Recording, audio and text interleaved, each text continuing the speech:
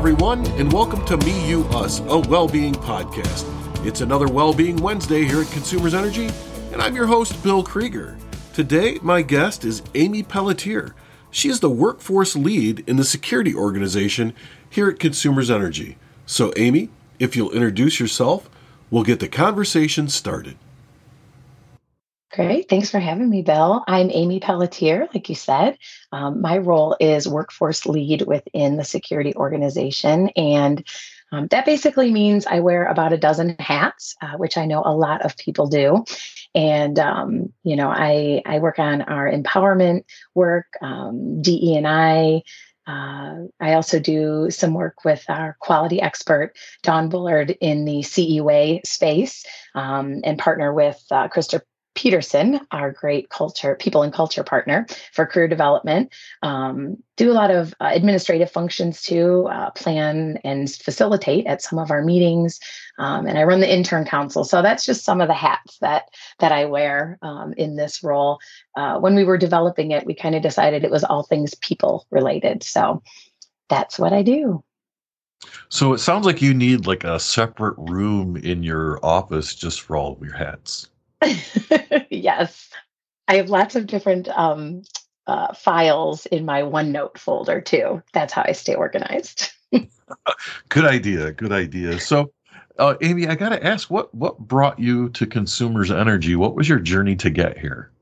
Oh my goodness, that's so funny. Working at a utility was really never sort of in my thinking. I was a college professor. I taught communications and business classes for about 25 years before I joined the company.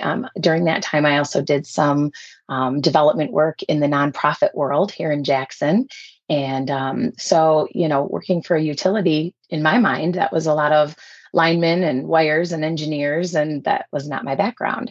And so when I was teaching, a friend of mine who I'd served on a board with gave me a call and said, "Hey, what are you doing these days?" And I told him I was still in the classroom. And he said, "There's a role in our security organization, and we just have such a great culture here and such great people. And I think you should interview for it." And I said, "Well, I don't know. I'm kind of happy where I am." I said, "Let me think about it." So I did. And a couple of days later, I'm like, why not? Right. So I set up I put in my application. I was granted an interview. And almost from the moment I started talking with Jim Beachy and a couple of his team, I felt an instant camaraderie, an instant fit. And the role was to be his administrative assistant. And a couple of people said, "Well, gosh, you have a master's degree. You've been teaching in a college classroom for, going on 30 years. Why are you doing this?" And I said, "Change is good." And I just thought this is another adventure, and this could really open up a chapter that I didn't even know needed to be written yet. And so my role has really evolved over the 3 years I've been with the company. And almost every day, I use some of the skills from the classroom and my experience as a professional communicator. And so it's really not been that crazy a leap. So yeah, that's kind of how I ended up here. So that's an interesting story to me, from the classroom into a utility company. And so many times I talk to people who work here and they say the same thing. I thought it was wires and linemen and things like that, but there's so much more that goes on behind the scenes to kind of make this whole thing function as a company. And so it's nice, not only for me, but for all of our listeners, to understand that working for utility isn't just one dimensional. There's really lots of different dimensions. And if you start out in one place, you may end up someplace completely different.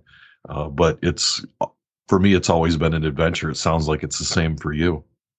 Absolutely. And that was probably the most consistent advice I got in probably my first 6 to 8 months here was that very thing is, I've been here 30 years and I've had 4 different careers, right? Or you may really enjoy this role and stay here for the rest of your career, or you may be somewhere completely different in 5 years. And just knowing that there were so many opportunities was really exciting to me. And I have a leader and a leadership team that is very much encouragers of that, right? Go do a go and see, go have a job shadow, find a mentor in a completely different part of the company to learn more about it. And I've done all those things. And, for now, I still love my role and my team in security. And so I haven't made any change, but I know that that's not a scary thing. And that could really be something that happens in my future. Absolutely. In the 27 years I've been here, I've held all sorts of different jobs. I say there's tons of opportunities. Some people may say that I just can't hold a job, but I've enjoyed myself every place I've gone here at the company. You did say something, Amy, that piqued my interest in your introduction. And you talked about the intern program. And, I interview a lot of people on this program, and many times their introduction starts out with, I was an intern here at Consumers Energy. And when I think of internships, I think of my daughter who just graduated Michigan State University. She is going to be a teacher, and she is doing her internship in teaching right now. But that internship means that she pays Michigan State University X number of dollars for her credits, and she teaches in a classroom at no cost to the school district. And it's a great experience for her. So I'm not saying anything about that, but I think a lot of people equate that to an internship. I think we do it a little bit differently here, don't we? We absolutely do.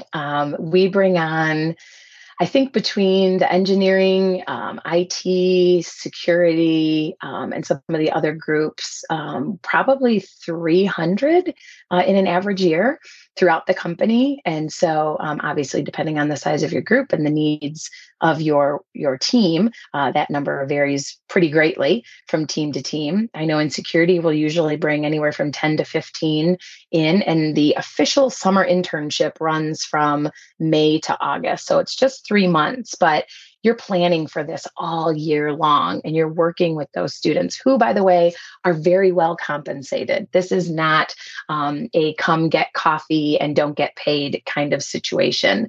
Our interns are doing the work of an FTE. They are skilled up. They are we look for those specific skill sets, and really that hunger to learn new things and to try new experiences is really what we look for when we're finding interns. But I can think of 4 or 5 within the security organization who started as interns. So that is a very common story, which I think speaks volumes to the internship recruiting that we do, and the fact that we create an environment that people want to stay.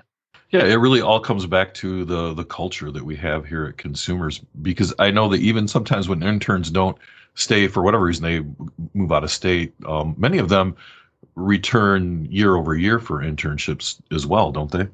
Yes, absolutely. And we do have the situation, and I know it happens in security, and I think other areas too, where your 3 months is up, but you can juggle your class load and a job. Sometimes you'll back off the number of hours that you're working, but they'll stay on throughout the year and again do sort of a second tour, so to speak, in that next summer, and maybe stay on until a full-time position opens up, or they might leave us, go have a job somewhere for a couple of years, and then when an opportunity opens, they come back to the team. So very much an interesting setup to the intern council, and just how they, like I said, bring them in, and that we really just try and immerse them in our culture.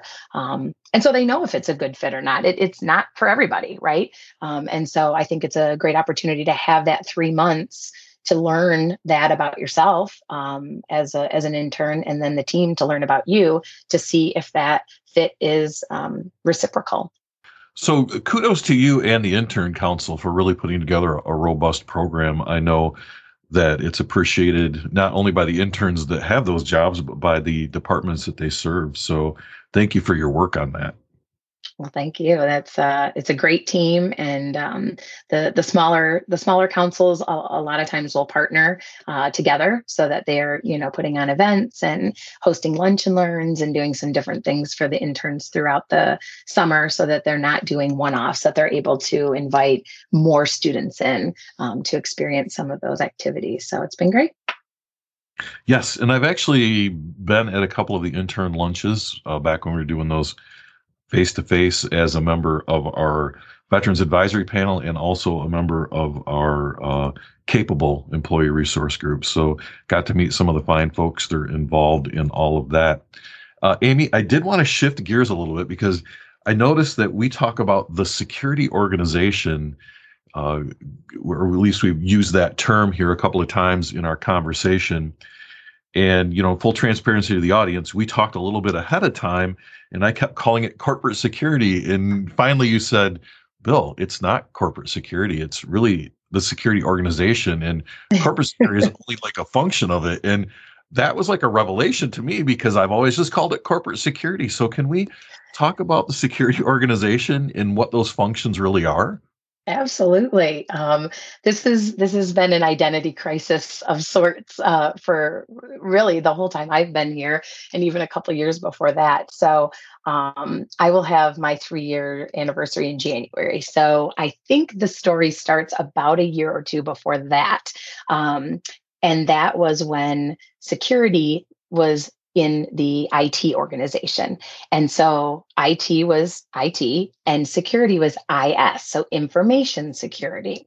And so that I think most people thought of as sort of the cyber function. At that point, a corporate security or a physical security, usually that group you think of as, former police officers and that sort of thing, were in a different part of the company. And so when security departed from the IT organization and kind of started our own organization about 4 years ago, it took on this new identity. And so, yes, you had that cybersecurity function, and yes, you brought in that corporate security function, investigating threats of violence, corporate protection, that sort of thing. But then you have all these other pieces. So now we are one big organization with 5 different areas.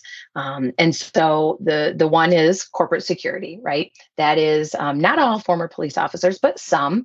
And like I said, they investigate the threats of violence. They perform OSAs. These are when they go to the different sites and make sure that there's not a hole in the fence, or make sure that the cameras are working and that kind of thing. And so they perform those inspections to let the site leaders know, hey, you might have an issue. And then those site leaders go ahead and make those changes. So that's very much a function of our corporate security team. Then we have our compliance team, and they help deal with all of the federal regulations, all the FERC and NERC and all of that, to make sure that we are compliant with all of the security tools that we have and all the regulations.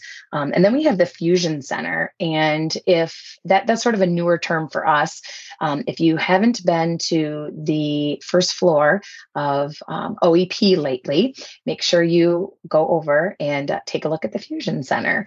They basically built this area so that preparing for our worst day is one of our strategies. And so for us, the worst day is a cyber and a physical attack. And so we wanted this location where we could have both of those teams come together and make sure that we are communicating well and having information in real time. And so they went and toured a lot of different fusion centers throughout the country and tried to figure out what the best technology would be. And so they built the Fusion Center. I believe it opened a week before COVID hit. So the timing was a little unfortunate. And so really nobody got to see it, and barely anyone got to work in it for a while. And it has folks working there now, of course, but the Fusion Center is really a great accomplishment to help the security organization do its job well. But once things are a little more opened up, we are so excited to be hosting tours and taking people through and showing them the technology. So that's really an exciting piece for us. And within the Fusion Center, like I said, is our cybersecurity incident response team, and also some factions of our physical security, our corporate security team, who does a lot of the monitoring of buildings and that sort of thing. So that is the third. And then we have our security engineering team, right? So our OT is under that, and all of the engineering and technology that goes behind a lot of the tools that we use. Our engineering team could tell you a lot more about what they do. They're much more in tune to the everyday, but they help a lot of those tools function properly. And then the program management team is I kind of call it the grease of the organization. It helps keep everything running. When we have a new tool or a new project that we're starting, that team makes sure that it's on time and on budget and exactly what we need for service to the work that we do. So all of those leaders could tell you a million times more than I just did, but that's kind of the high level view and the 5 areas within our greater organization. So if we think about the security organization and then all these different organizations under that umbrella, that's a lot of people doing a lot of work in just really one small area of a company who really, serves our customers with gas and electricity. But for having, the Fusion Center and security engineering and program management and compliance and, physical security, all those things together, it sounds like helps keep this company safe and running safely. Absolutely. And if you've ever been, I will say, bitten by one of our phishing tests, that's us, right? We want to make sure that our coworkers are very clear about what a phishing attempt would look like. And so once a month, our security awareness team puts out a test. And that test is designed to help keep us sharp and make sure that we are not falling for scams. And, ransomware is a huge problem and growing. And so just making sure that we are being extra vigilant and extra safe in our work online and making sure we're not falling for any of those phishing attacks. So yeah, that's just one faction of that one happens to live under our program management team. And so there's that piece, which is really important. And that's one of the things that I think people associate with the security team is that security awareness piece. If you've ever seen Finn walking around, he's our big blue shark in his, it's a costume, of course, but usually we have an intern playing Finn. It's not. Sometimes it's, we usually try and find a taller person to be Finn, just the way the costume is designed. I'm like, ooh, I'm all of 5 feet. I don't think I can pull off the Finn costume, but yeah, so we have our mascot come to our shadow days and to some of our security awareness events and fairs. And October is Security Awareness Month. And so, you'll see some different pieces come out during that month too, just to help remind folks that, this is really important. And part of our job is keeping the grid safe. And so we need your help to do it. We can't do it alone. Well, and you guys have gotten very good at your fishing expeditions, because I know there was one a few months ago that I almost but not quite fell for. And you mentioned mascots. I'll share with you, I don't think I've talked about this before, but back in the day I was actually Chuck E. Cheese for a couple of years. That's awesome. Really enjoyed that. And then I was also McGruff the Crime Dog a few times. Goodness. So I have a little mascot in my background. So if you're looking for a Finn, let me know. I can always stand in when you need me. Oh, that's awesome. You are on my short list, Bill. Good to know. Good to know. So I've really enjoyed learning about the security organization.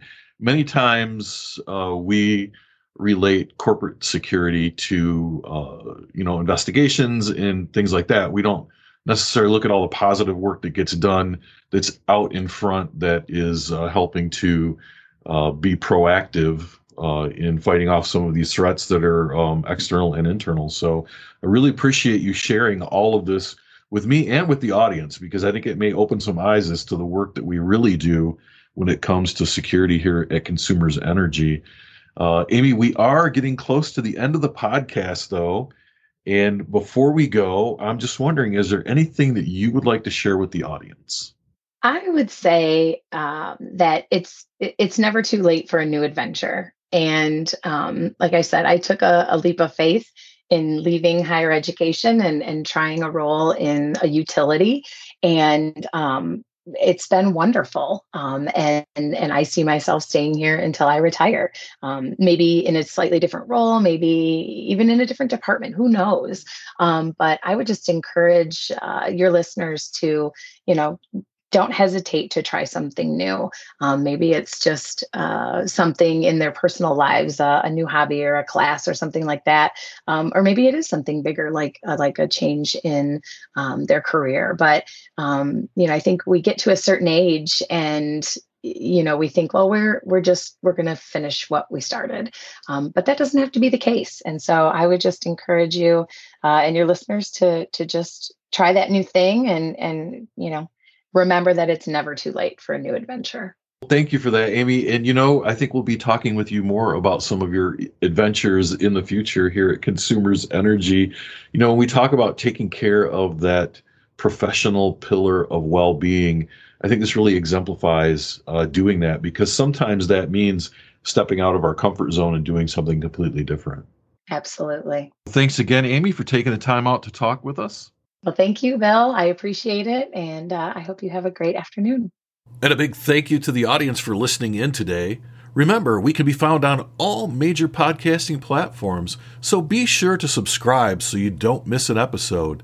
And now you can check us out on Facebook at Me You Us Podcast, where you'll find out all the latest information about the podcast, including the newest episodes and previous episodes that you may have missed.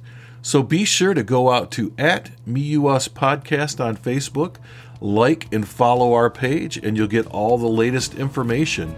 And as always, join us every Wellbeing Wednesday as we talk about the things that impact your personal well-being.